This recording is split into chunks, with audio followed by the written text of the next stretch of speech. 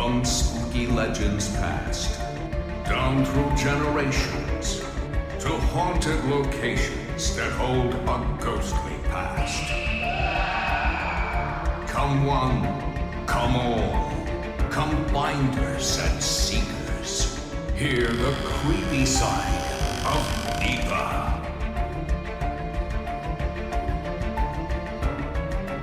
Welcome to the creepy side of NEPA. I am Dan Kozlowski. Before we get into tonight's episode, I'd like to remind everybody who hasn't done it already, please like, subscribe, or follow the creepy side of NEPA on whichever podcast platform that you're listening to us on. Also, please follow WNEP's Creepy Side of NEPA on Facebook. That is the best way to always be informed on the latest show information. Joining us tonight from the Berwick Area Historical Society is Jennifer Nardi. Jennifer, welcome to the show. Thank you so much for having me, Dan. Oh, you're welcome. Thanks for joining us. I guess you have been a listener for a little while now.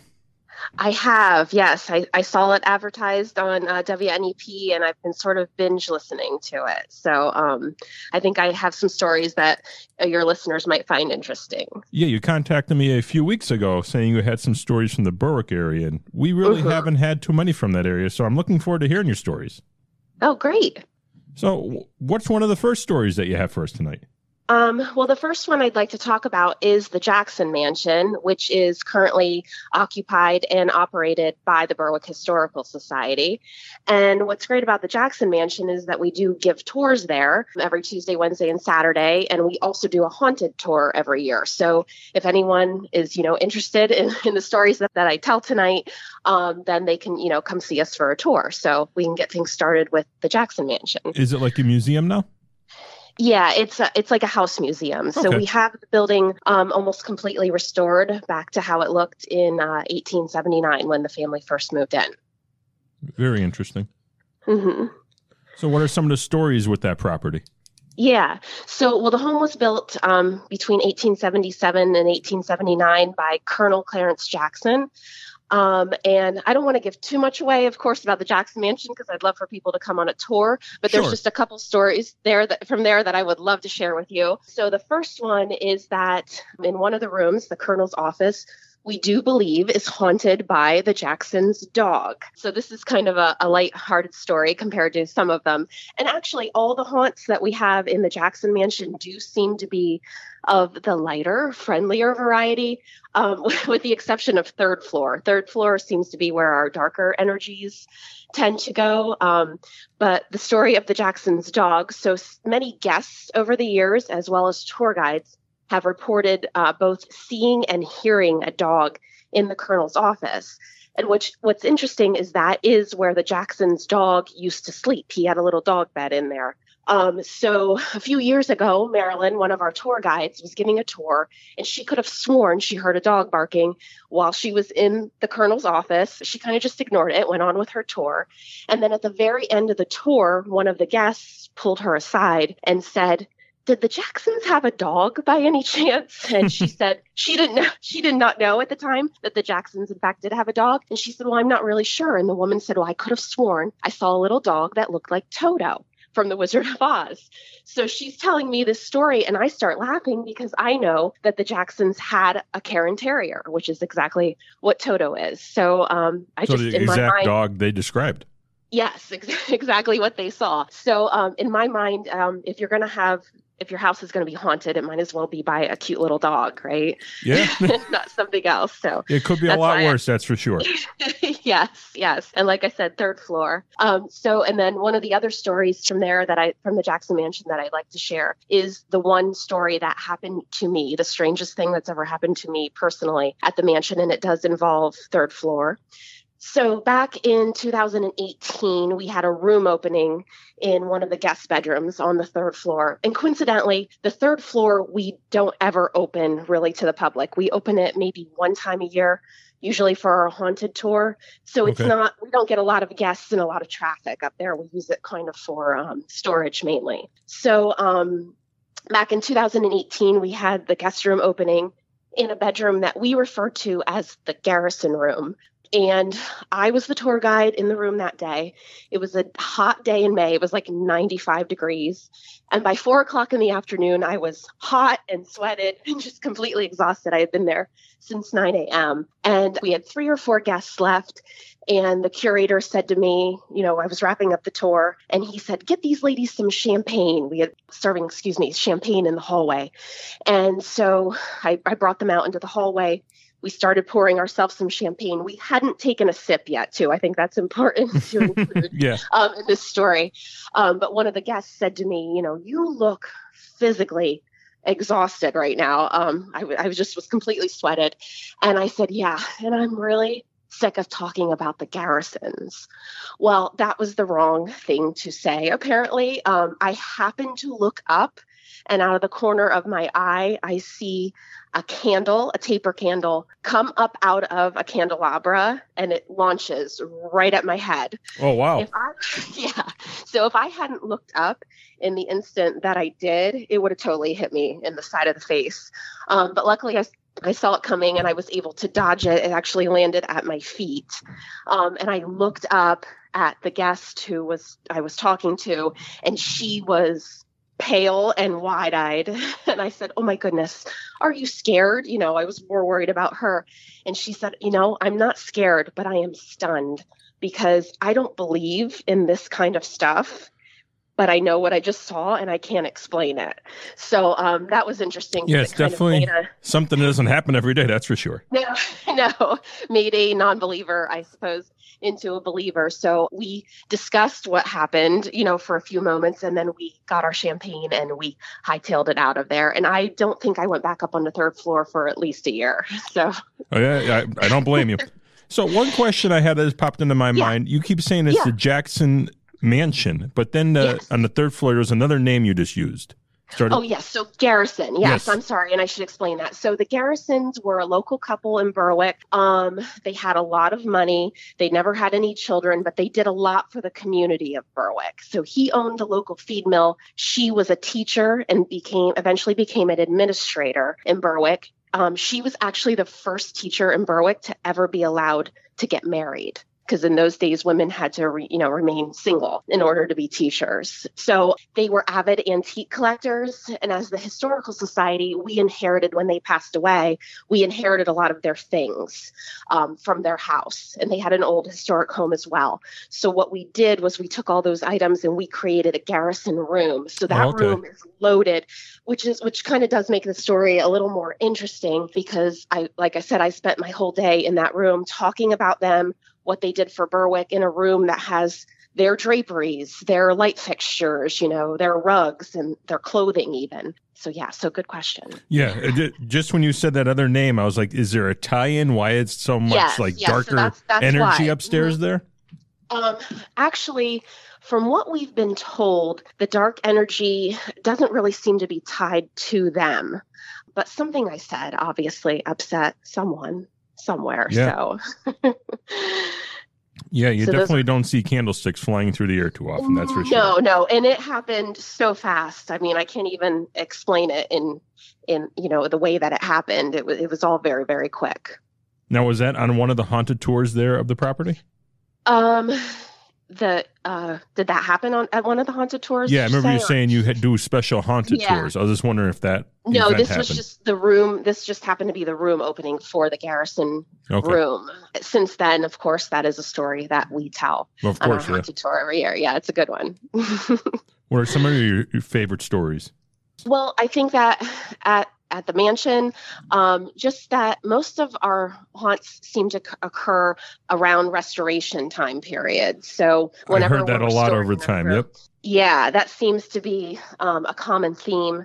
So for several years, the building seemed to even just be dormant, like we didn't have anything happen. And then, of course, we were closed for COVID for a long time. And then we restored another room. We hadn't done restoration in many years.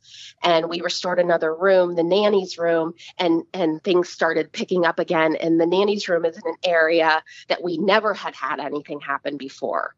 So it is just a little coincidental. And we have a lot of just a lot of like disembodied voices and footsteps. And from time time to time, you'll hear music.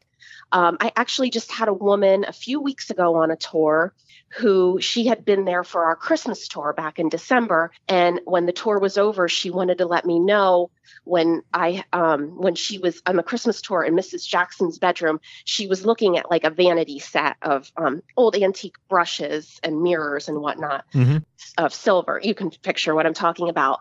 Yep. And someone else in her tour group asked, did those actually belong to Mrs. Jackson? And she heard a voice say, they're mine. Like so this is this guest telling me this. So that's definitely something that would give you the creeps. Yeah. She actually kind of loved it. She couldn't wait to go back in that room, she told me. So.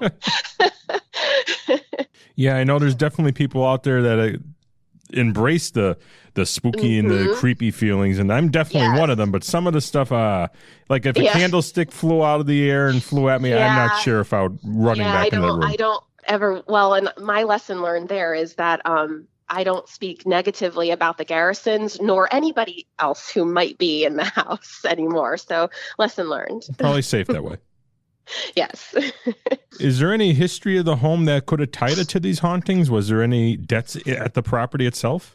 Well, actually, yeah, I'm glad you asked. We do know, well, the Colonel passed away there in his bed. And the interesting thing about the Colonel is, he served in the Civil War. He was actually captured twice and escaped. The first time he escaped, he was recaptured and then was traded at some point.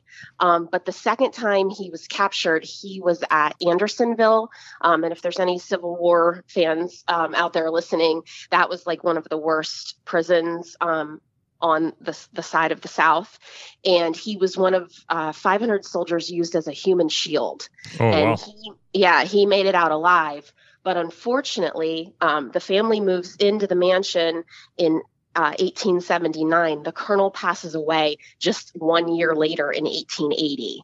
So, he survived. He was only 38 years old. So he survived, the Civil War and being captured 2 times, being used as a human shield. And then he only gets to live in this mansion that he built for 1 year. So, there is that component to it. And then the only other person that we know that died there was the house on the outside is made completely of Vermont stone, and he hired stonemasons from Italy to come and put the stone up. And we do know that one of the Italian stonemasons fell from the very top of the tower of the mansion, fell to his death, installing the stone. So that is another crazy story. And then the mansion is just loaded with all different kinds of antiques from all over. So our curator, he travels all up and down the East Coast, going to different estate sales and auctions and antique shops. And so there's just a lot of objects in the mansion that don't necessarily, belong there. Right. And so I can't help but wonder sometimes if things aren't tied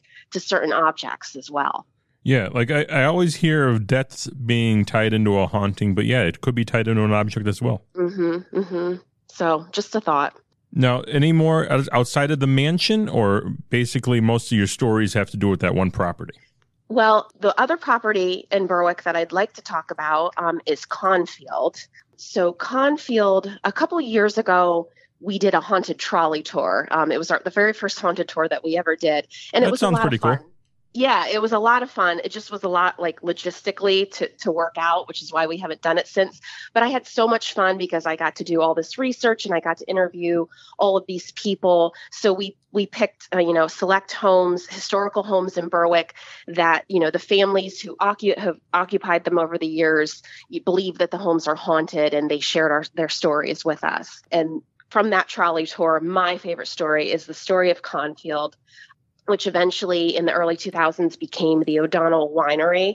Right now it's a private residence, but I'd like to share that story. Sure. And I think this is probably my favorite story because as a historian, historically, what happened in this house over the years to me is even more interesting than the paranormal activity that followed it, if that makes sense. So yeah, it definitely does. Yeah, yeah. So very interesting stories that happened here. So the original building was built in 1802. So it's very old, and it's just outside of Berwick. So when you're leaving Berwick on Route 11 headed towards Bloomsburg, it's across the railroad tracks and down by the Susquehanna River. And I just recently listened to your episode about the Susquehanna River. So yes, we know that a lot of things. That's our most current one. Yes, yes. So we know that a lot of things happen along the Susquehanna River, and this is perhaps one of those. So when it was originally built, it was a hotel, a general store, and a post office. And it was also known to be a stop on the Underground Railroad, which will tie in later on in our story. Somewhere, of course, in that would have been in the 1810s, 18 to 1850s. Mm-hmm. But in 1852 was when it was converted to a house. And then in 1899, this is where this story kind of begins. It was purchased by the Field family as their summer home. So they had a mansion right in downtown Berwick, and then they bought this house as a summer home. And Henry Field was AC&F, American Car and Foundry, brought him in to Berwick from Virginia to be their lead engineer. He was known as, an engineering genius at the time. And he designed some of the very first railroad cars, which put him in cahoots with Vanderbilt and the very, elite New York City people. And then he ended up designing and building the very first New York City subway cars. Okay. So he was very well known, and he and his wife were, hobnobbing with all of New York City's elite. And he happens to marry a woman by the name of Catherine Jackson. And if that name sounds familiar. Sounds a little familiar. It might ties in. So she is the niece of Colonel Jackson. Her father was Frank Jackson, the Colonel's brother. So money begets money, right? So they get married, and then they have one daughter, Mary Alice.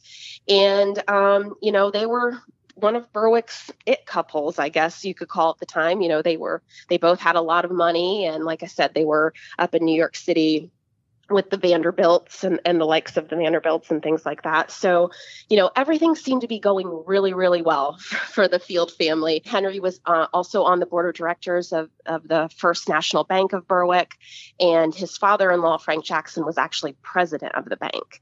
So he had some tie-ins there. Their daughter, Mary Alice, ends up marrying Teddy Stegmeyer.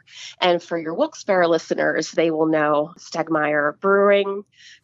Another familiar name. Another familiar name, yes. She marries Teddy Stegmeyer, and everything seems to be going really great for the Field family. However, in 1929, the Great Depression hits.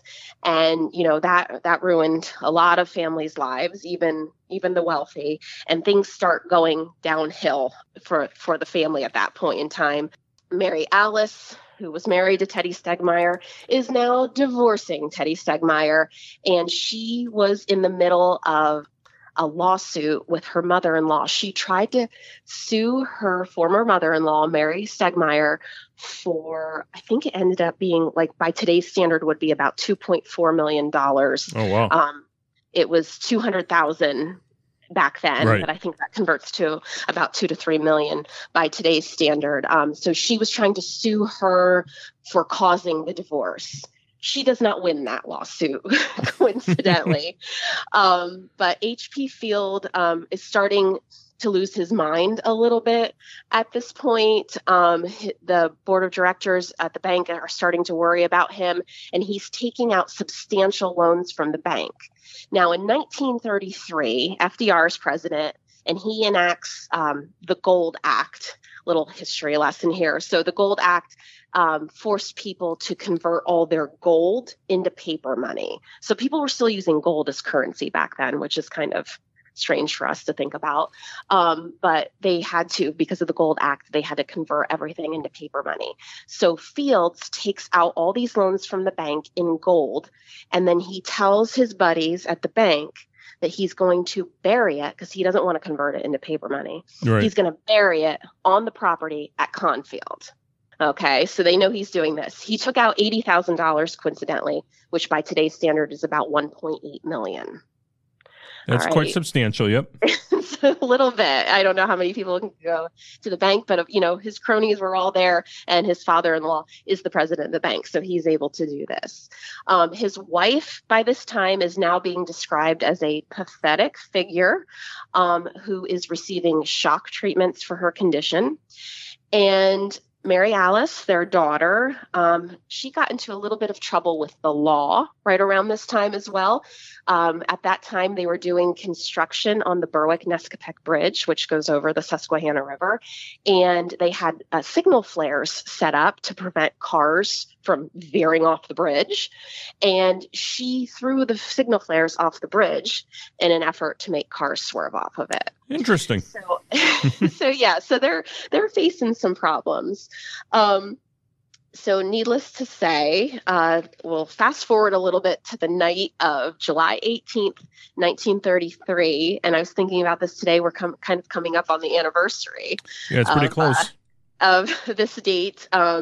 So we may never know exactly what happened that night, but I'll state some of the facts, and these are according to both the police report that was done that evening and then also some newspaper reports that followed the next day. So it was conveniently the servants' night off. So the only three individuals in the house are Mr. and Mrs. Field and their daughter, Mary Alice.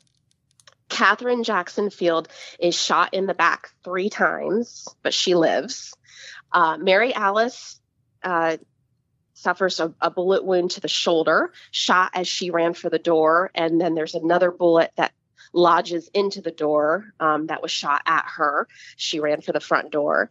And Henry Field is dead, and they rule it an attempted murder-suicide. But there's only one problem with this scenario, and that is that Henry Field was shot in the head twice. Okay, so there's a little bit of a discrepancy there. So not only that, if you're going to choose to believe that he shot himself in the head twice, the gun only held 6 bullets in the chamber. So there were 3 shots fired at Catherine, 2 at Mary Alice, and then Field would have had 2 more. So not only do you have to believe that he shot himself in the head twice, he would have also had to reload. Yeah, things aren't seem to add up so far. It's a little bit of a stretch. So Catherine and Mary Alice, they wake up the next morning in the hospital, and they claim that they have no memory at all of what happened the night before. They also both claim that they have no idea where the gold is. They didn't even know that the gold existed. Because, of course, at some point, the bank is coming after them to get this money back. And they both claim they have no clue about the gold.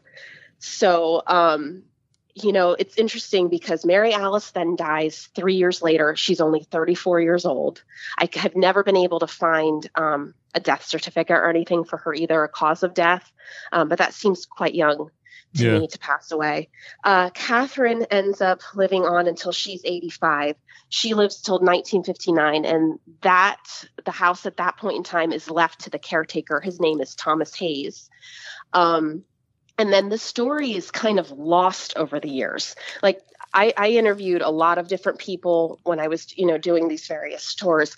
No one had heard this story. They knew that there had been a shooting at the house, but the details of the story, were not unearthed. Yeah, they got lost over time. Yeah, it just got lost over time. And I think, because they were so wealthy, I think they kept a lot under wraps.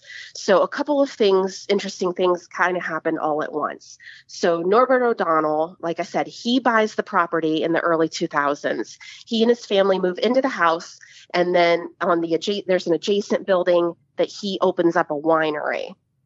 And he no sooner moves into the house, and there's all kinds of paranormal activity going on in the house. And he, too, was a non-believer. I interviewed him a couple of years ago for the tour, and he said, Jen, I did not believe in any of this stuff until I moved into this house. That's going on. And right around that same time, a family member of the Fields. Now, you have to remember, there's no direct descendants. Mary Alice was their only child. She had no children, but there are still family extended family members in Berwick to this day, of the Jackson family and the Field family. And one of the family members came across some journals, and in the journals was this complete story that I basically just told you that no one else, up until that time knew. And so this person went to Mr. O'Donnell and shared the journals with him.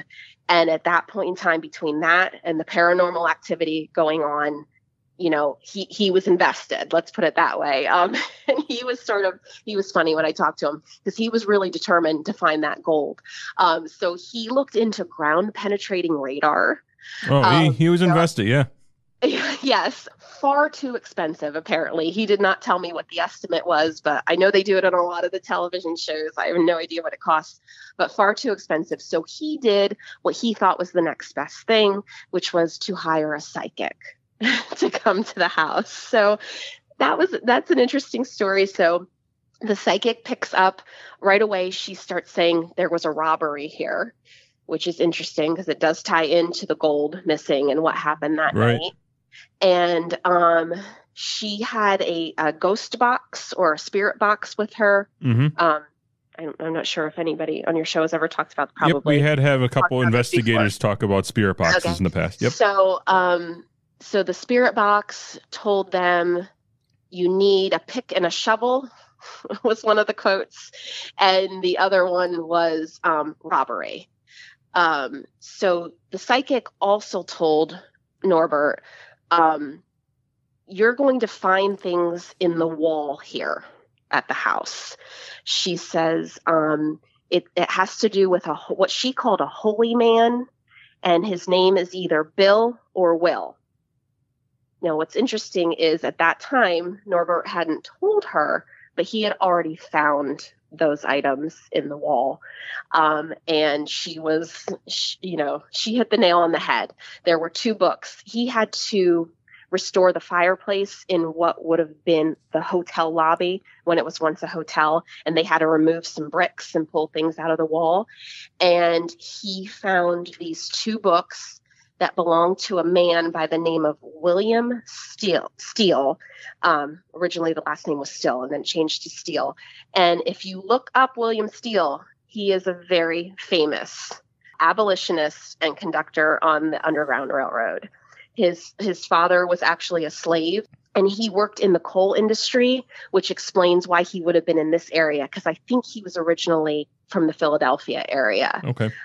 But they were 2 Methodist Episcopal books, and one I think was a Bible, and the other one I believe had to do with abolitionism. So he had already found those books, and it just has a very interesting historical tie-in then. So that's the story there, and the gold has never been found to this day. And that was the psychic telling the homeowner about all that stuff found that you will be finding in the walls? Yeah. She told him, you will find this in the walls. And he already had, but he hadn't disclosed, because he wasn't thinking that they were tied into each other at all. He's talking about the gold. He doesn't think that she's going to be interested in the, conductor on the Underground Railroad. That has nothing to do with what, he's talking about. So yeah. Very interesting, especially that the gold is still never found. It's still out there, and it's a private residence now. So I never want to mention, exactly the exact location, because I don't want the people, family, with their metal detectors. And you don't want the gold hunters out there. Yeah, so that's the story. And Cornfield, too, I forgot to mention, the reason it got its name is because it's surrounded by cornfields, and Henry Field was from the South, so that's how he said cornfield. It's a cornfield. That's how it got its name. Interesting. Mm-hmm. It seems like Berwick has its fair share of paranormal activity, and I never heard of some of these stories that you were mentioning tonight so far.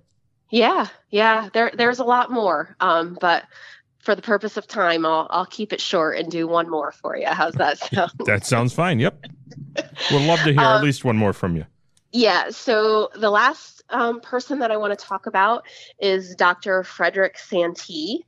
And he's an interesting fella. And full disclosure, Santee is actually from Wapwallapin, which is sort of just the Berwick area. It's just across the river, the Susquehanna River from Berwick, outside of Nescapec.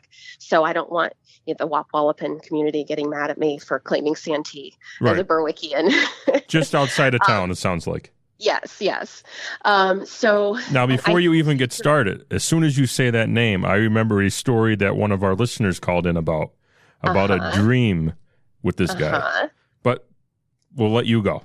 Yes. So I'm very interested in, if that guest that you had on happens to be listening, I'm very interested in speaking with her. I'd love to interview her. So first of all, I think it's very important whenever I speak or write about Santee, it's just very important to just stick to the facts. A friend of Santee's that I interviewed last summer told me to take everything that you hear about Santee with one giant grain of salt. So I always do, but he's a fascinating man either way you look at it. But there are two very distinctive camps when it comes to Santee. There's those people who believe he was the good country doctor, and those people who believe he was Satan himself. So we'll kind of just tell different sides of the road there for sure. Yes. So, we'll state all the facts, and we'll let the listeners decide what they think. In the little community of Wapwallapin, which has, I think, between 300 and 400 people living in it, they're quite literally split down the middle of what they believe. So just a real quick history lesson on Santee. I think it's important to the story here. So he's born in Wapwallapin in 1906. And by the age of 3, he was reading in both English and German. His father would parade him around Berwick. He would take him to the local drugstore, prop him up on the counter and say, "Frederick, spell Constantinople," and kind of show off, how intelligent his little boy was. His father was a doctor as well. He attends Harvard at the age of 14, and I believe at that time he was the younger. I don't know if he still holds that record, but I believe he was the youngest person to ever attend Harvard, and he receives his degree at the age of 16. At that time, he goes to Oxford University, and he's studying classical languages at this time. So by the time he gets to Oxford, he's reading in German, Latin, Greek, and Sanskrit. So he's not studying to be a medical doctor quite yet, but it's while he's at Oxford that he gets introduced to the occult. And he studies under all the top occultists in Europe at that time, including probably the most popular one, I believe, would be Aleister Crowley. And if that name sounds familiar, it's because Ozzy Osbourne wrote a song about him. You might know that song, Mr. Crowley. It does ring a bell. I don't know if I know it by heart, but it does ring a bell. No, same. But I did, as I was researching, I thought, how do I know that name? And that's why I know that name. So just an interesting tie in there. So he studies the occult under Crowley, and coincidentally at Oxford, he is on a Rhodes Scholarship as well. So the man, there's no denying that the man was highly, highly intelligent. From Oxford, he goes on to the University of Berlin, where he gets his first PhD. And it's while he's at the University of Berlin that he gets introduced and initiated into witchcraft.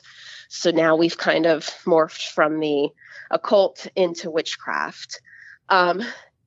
Things get a little cloudy in this time frame for him as well. He does travel the world, studying all different languages. He goes to Egypt. He goes to North Africa. He goes all over Europe.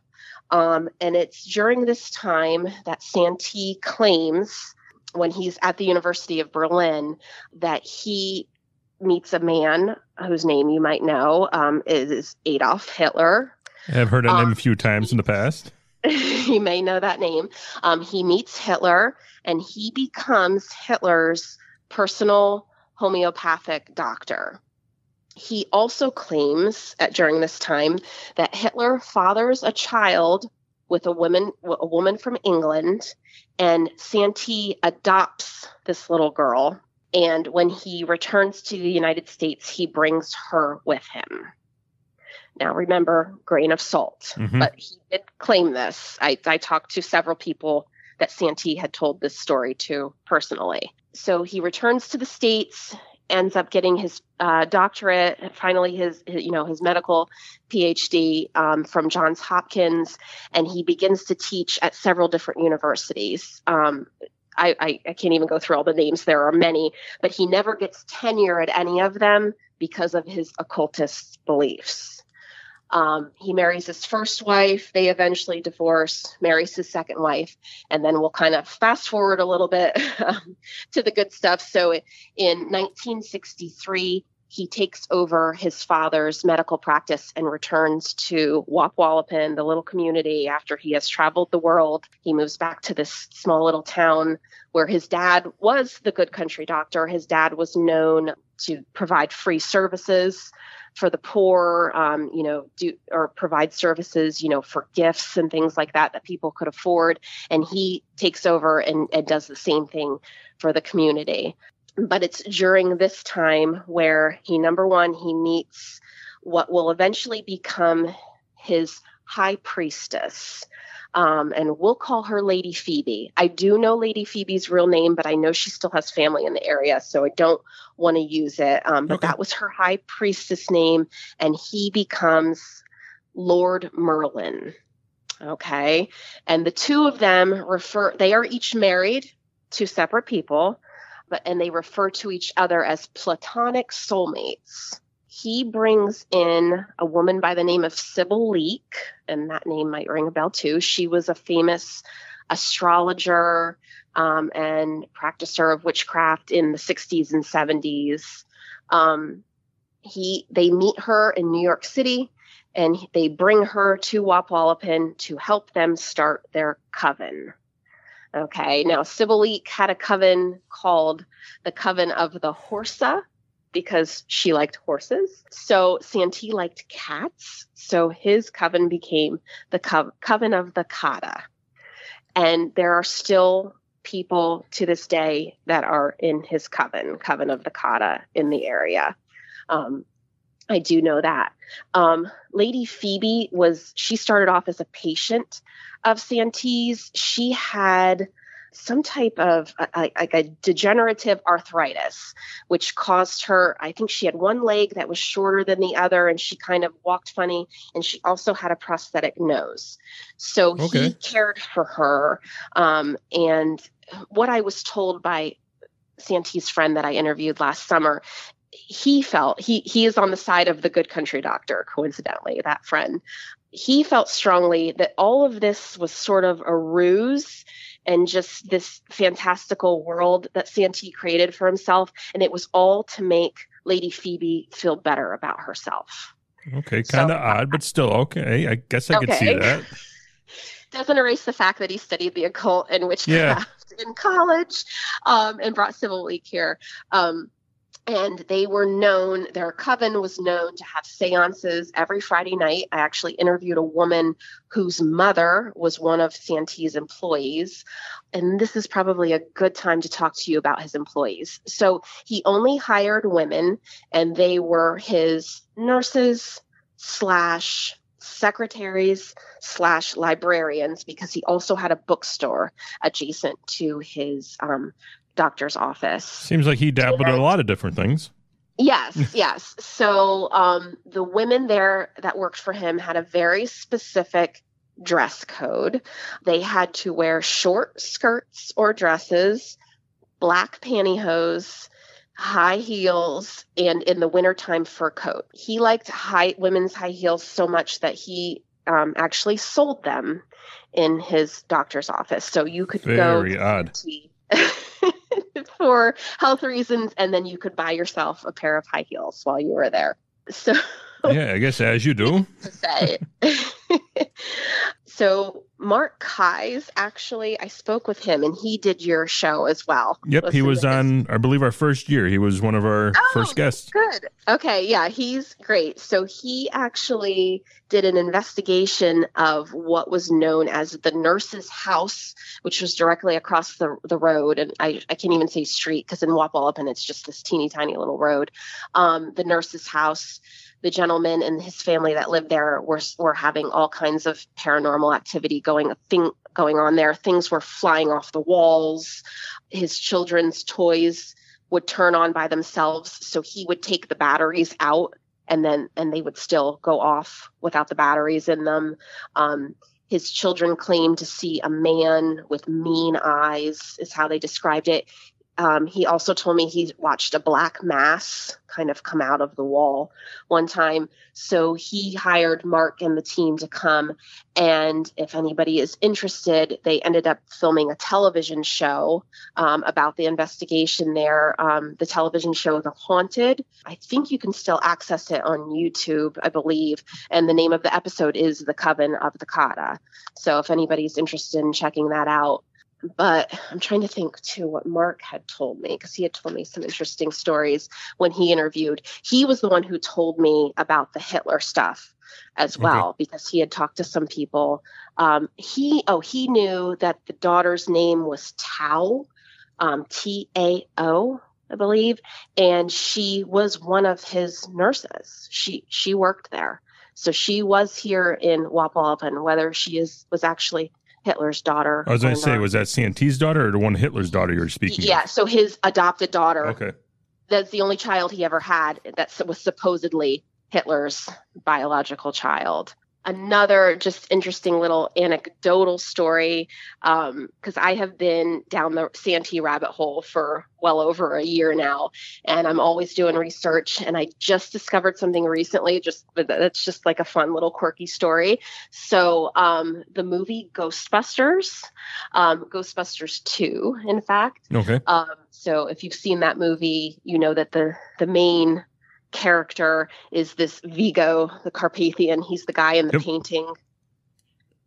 Do you remember who? Do you know who I'm talking about? I know who you're talking about. Yep. Okay. So Vigo the Carpathian, when the Ghostbusters, Dan Aykroyd's character, goes to do research on him, they find a book about him, and it's called Magicians, Martyrs, and Madmen. Now it's a fake book, for the movie. Right. But there's a gentleman by the name of Travis McHenry who is a current occultist, and he studied at Bloomsburg University. And so he got obsessed with Santee, being in this area. And he decided, watching the movie Ghostbusters 2, that was too cool of a name to not actually be a real book. So he decided to write a real book with that title. And one of his featured characters in that book is none other than our friend Frederick Santee. So Santee even has a tie-in with Ghostbusters. That's pretty neat. Yeah. Yeah. I thought that was interesting. But yeah, Santee definitely sounds like a very interesting character with all the stuff you described, hearing that story a few years ago with the lady with her dream. Yeah. Now, was there any tie-in with dreams with Santee? Is that something that he studied or anything? Yeah, not that I know of. The only thing I can think of is that, he did, he had that written on his gravestone about returning. And there were one of the women that I interviewed, her mother was one of Santee's nurses. She said there was always mystery surrounding his death. So he dies in 1980. He was sick. I can't remember if he had cancer or something. He had something terminal. But she said there was always mystery surrounding his death, that maybe his death had actually been assisted. He was already dying. Right. Now, then the friend of Santee's that I interviewed disagreed with that wholeheartedly. No, he died from natural causes. Again, the two extremes. But he was kind of obsessed with returning. So the only thing I can think of with the dreams is that perhaps that's his way of coming back. He's able to get into people's dreams. Mark Keyes also interviewed a neighbor who told him that Santee had told him that he had accidentally opened a portal and he would spend the rest of his life trying to close it. Interesting. Mm-hmm. So I think he did all of these things, never really with malintent. Right. He just sort of got himself into trouble, it sounds like. Yeah. It's like the people who use Ouija boards and then they regret it. So anyway, he's an interesting fella. Yeah, and if anyone did want to hear the story with the Santee and the dreams, the lady called in. It was our campfire episode, part 2, if you want to look back and anyone want to hear that is listening now. But yeah, he definitely sounds like an interesting character and right in your area. Yeah, it's kind of unusual. And I grew up not really knowing much about him. In high school, it was fun to like drive past his house because there's actually pentagrams. They're still there. There's pentagrams carved into the woodwork on the porch. And so it was kind of like, oh, drive by Santee's house and see if you see any ghosts, but I did not know anything about him until I started researching him, about a year or so ago. So now, is there people living in his house now, or is it vacant? There are. And I tried to locate them. I tried to, knock on their door several different times to interview them. And I have a feeling they get a lot of that and they didn't really want to be bothered. So. Yeah, especially with pentagrams on your house. I mean, I guess they probably do have quite a few people maybe knocking on their door. Yeah. Anything else you'd like to share before we wrap things up? Yeah, no, I think that's it. I think I talked enough now. But you did have some very interesting stories. Well, good. I'm glad you enjoyed them. And if any viewer or any listener would like to get more information about the Historical Society or maybe take a tour, what's their best way to get in contact? Well, you can check out our Facebook page, the Berwick Historical Society, or check out our website. And again, we give tours at the Jackson Mansion every Tuesday, Wednesday, and Saturday. And our haunted tour this year, I can tell you, is October 13th and 14th. It's Friday the 13th, so it's a real easy date to remember. Okay, well, thank you for joining us tonight. Yeah, thank you so much for having me. Thanks for listening to The Creepy Side of NEPA. If you have a story or maybe you have an idea for an upcoming episode, we would love to hear from you. Send us an email at ghost@wnep.com. Or you could also contact us through our Facebook page, WNEP's Creepy Side of NEPA. Until next time, enjoy the creepy side of NEPA. This has been the Creepy Side of NEPA. If you have a spooky story that took place in northeastern or central Pennsylvania, send it to ghost@WNEP.com for your chance to share it on an upcoming episode. We're dying to hear from you.